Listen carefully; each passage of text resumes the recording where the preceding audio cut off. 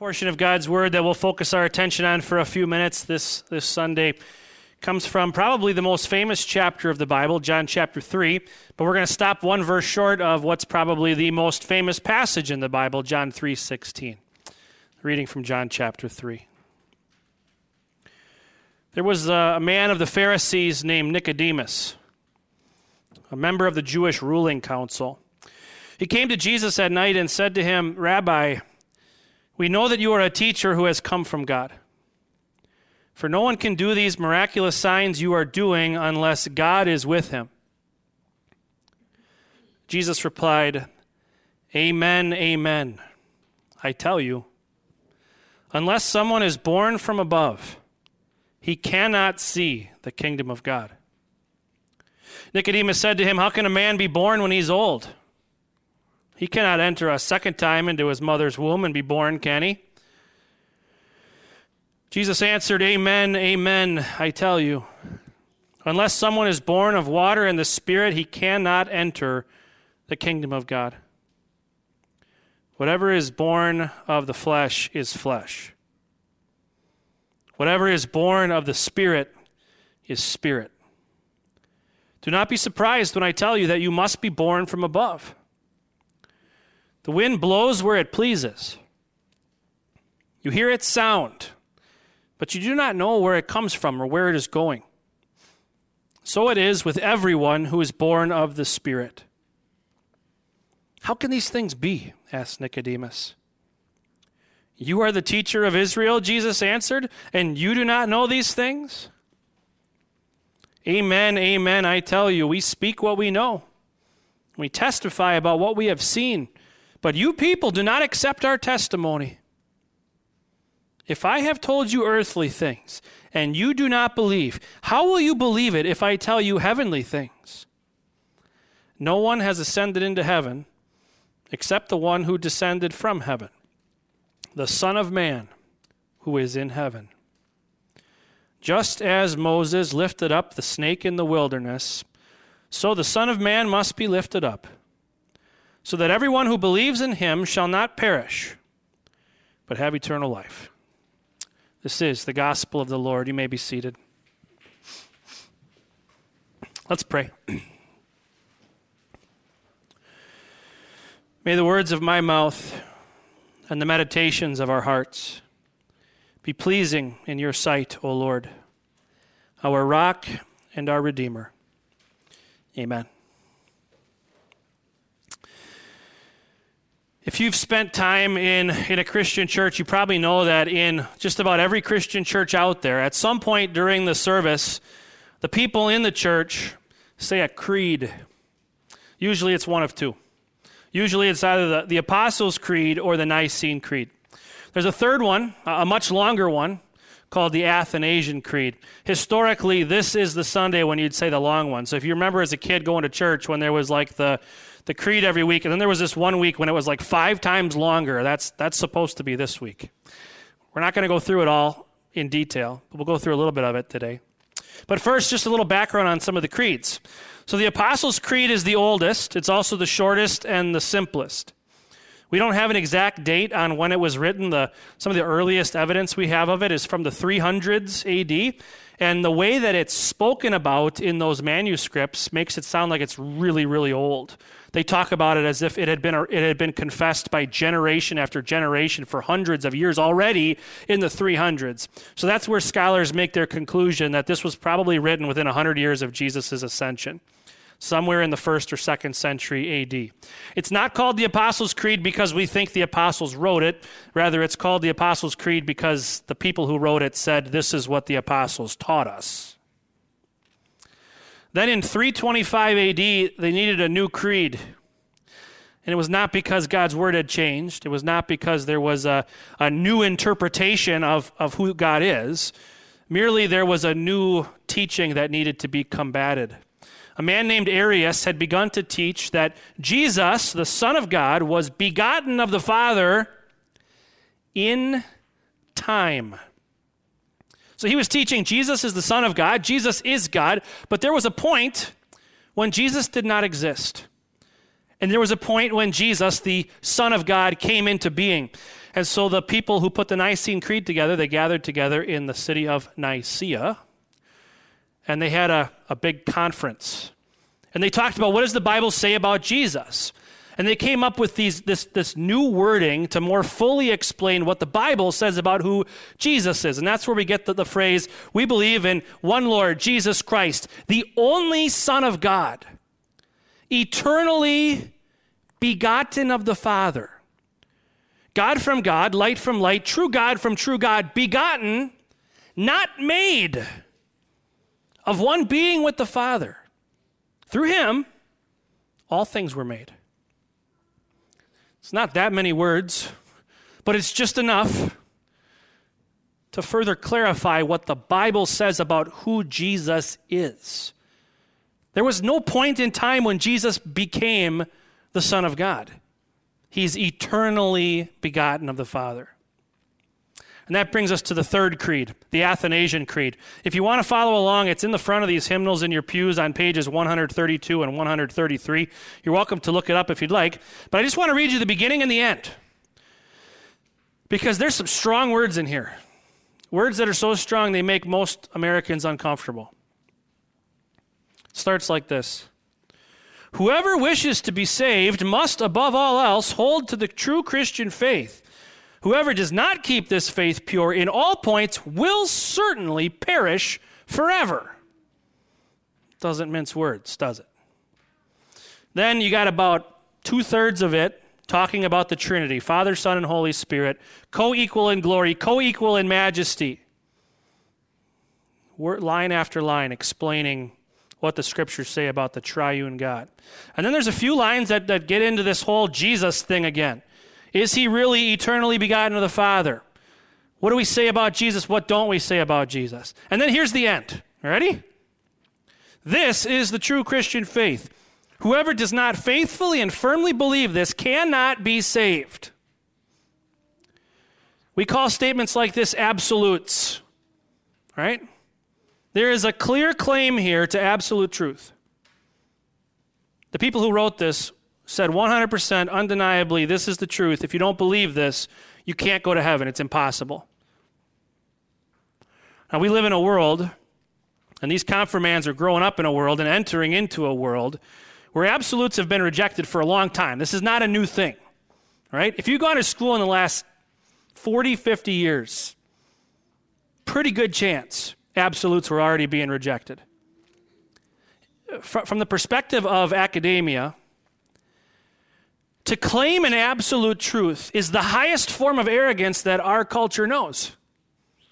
For any human to stand up and say, this is undeniably, objectively true. You cannot argue with this, it's so true.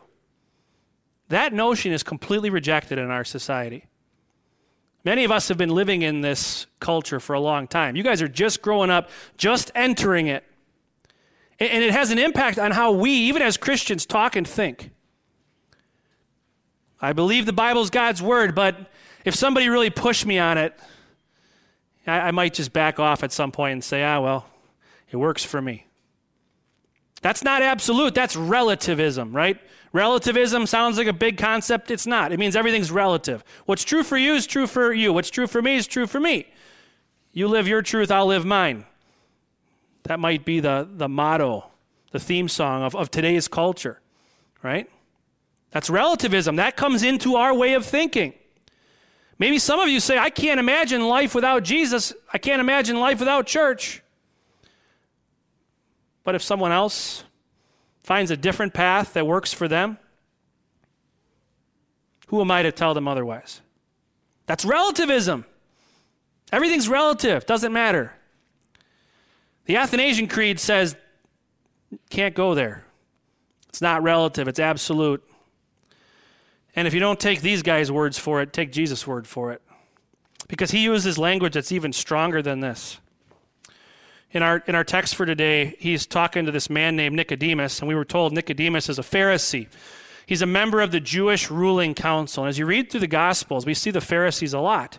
They're always the adversaries of Jesus. They're always the opponents. They're always the ones who are trying to trick him, trying to attack him, trying to find some fault in him. And so if you know that, you might listen to this and say, this guy sounds different. He almost sounds like a friend, not an enemy. And he does, right? He sounds friendly. He comes to Jesus humbly. He calls him rabbi, which is the respectful term for a Hebrew teacher, right? Rabbi, we know that you are a teacher who has come from God. Is that true? Yeah. Was Jesus a teacher who came from God? Sure, it's true. How about the next line? For no one can do these miraculous signs you are doing unless God is with him. Is that true? Well, yeah. No one could perform the miracles Jesus was doing unless God was with him. But instead of wrapping his arm around him, patting him on the back, and thanking him for the compliment, Jesus doesn't do that. He does the opposite. He teaches and tells them he's wrong. You see, Nicodemus was wrong. He said things that sound good. You're from God. God is with you. It's obvious to me. But you know who else could have said that? Arius could have said that. The guy in 325 who said that there was a point in time when God the Son came into being. Arius would have said the same thing. You're a teacher who came from God. No one could do this if God were not with him. Jesus says that's not far enough. You don't actually believe in me. You believe in a construct of me that you've made up in your mind.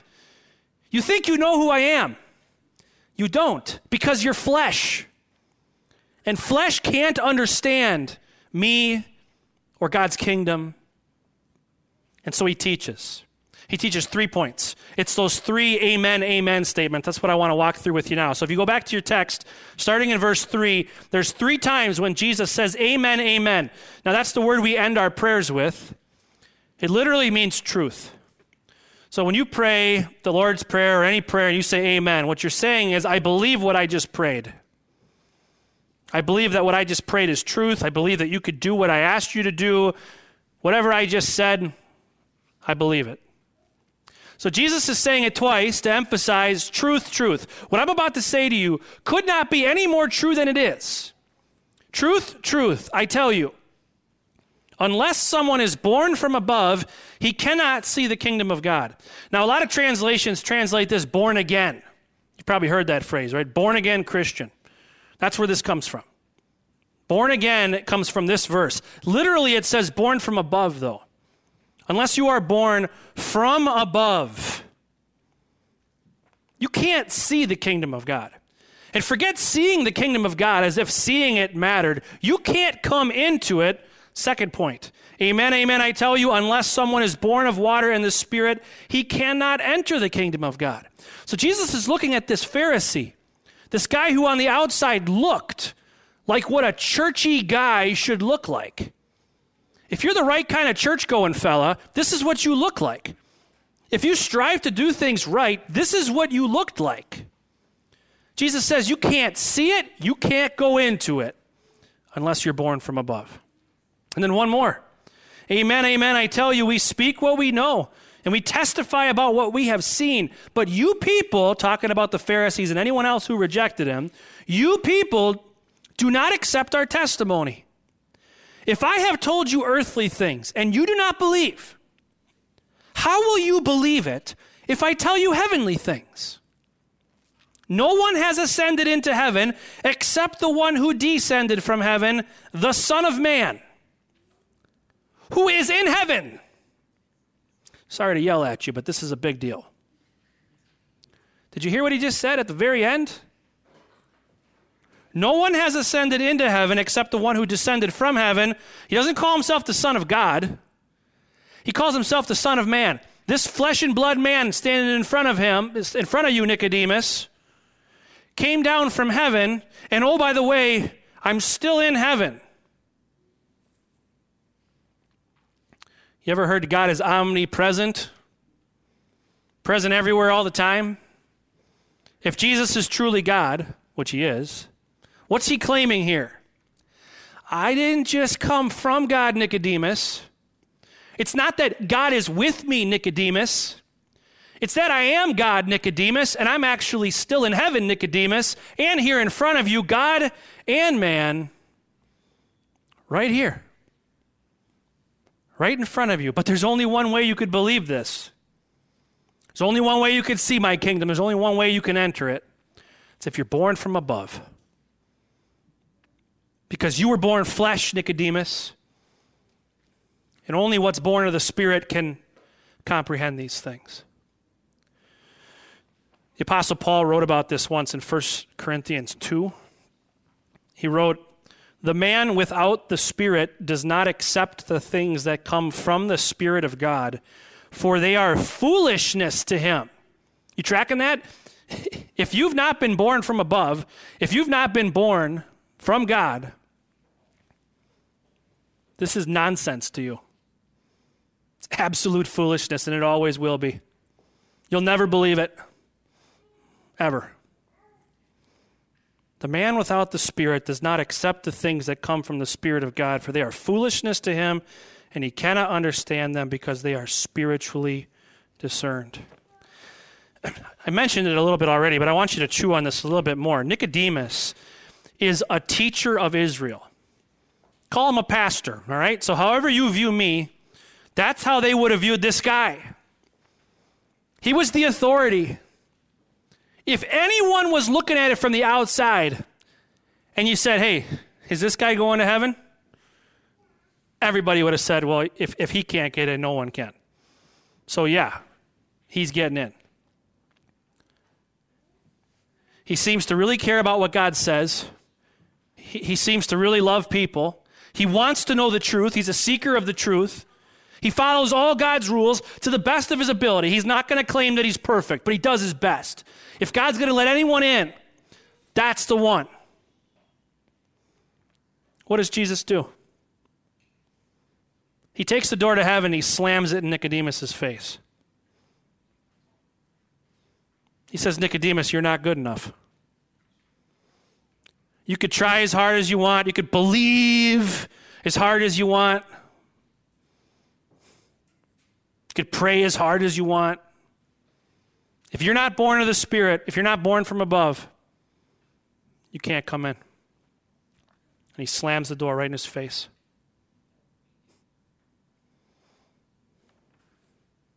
So who can get in? How can anyone see the kingdom of God? How can anyone get in to the kingdom of God? How can anyone be born from above? Listen to verse 8 again. Jesus says, "The wind blows where it pleases. You hear its sound, but you do not know where it comes from or where it is going. So it is with everyone born of the Spirit." I think you're smart enough to track the wind picture. It's pretty simple. Wind blows and it goes.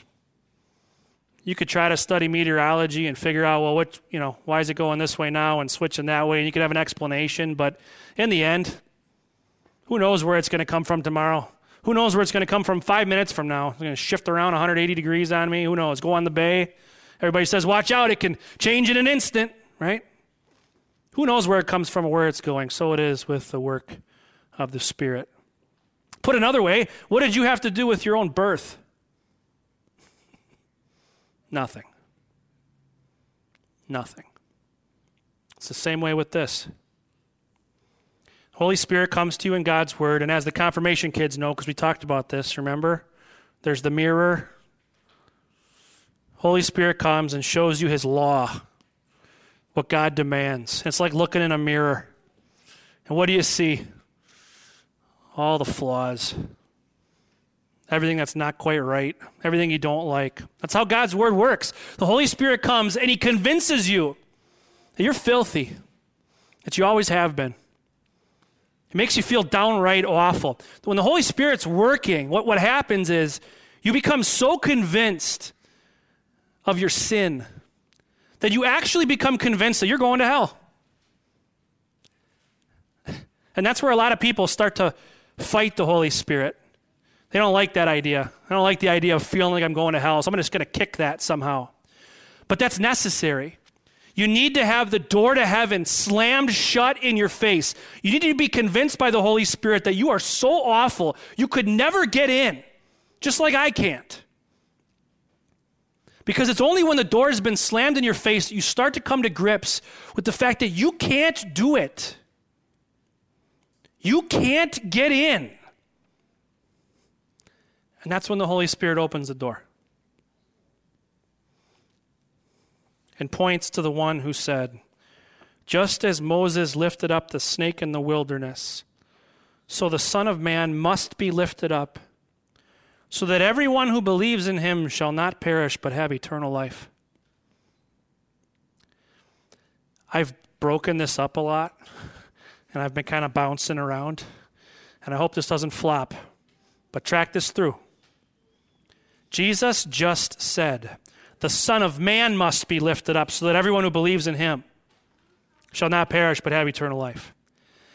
The verse before that is the one where I shouted at you a little bit, where he said, no one has ascended into heaven except the one who descended from heaven, the Son of Man, who is in heaven. This same Son of Man must be lifted up and hung on a cross and must die for the sins of the world so that you and me can get in. This is what the Holy Spirit does.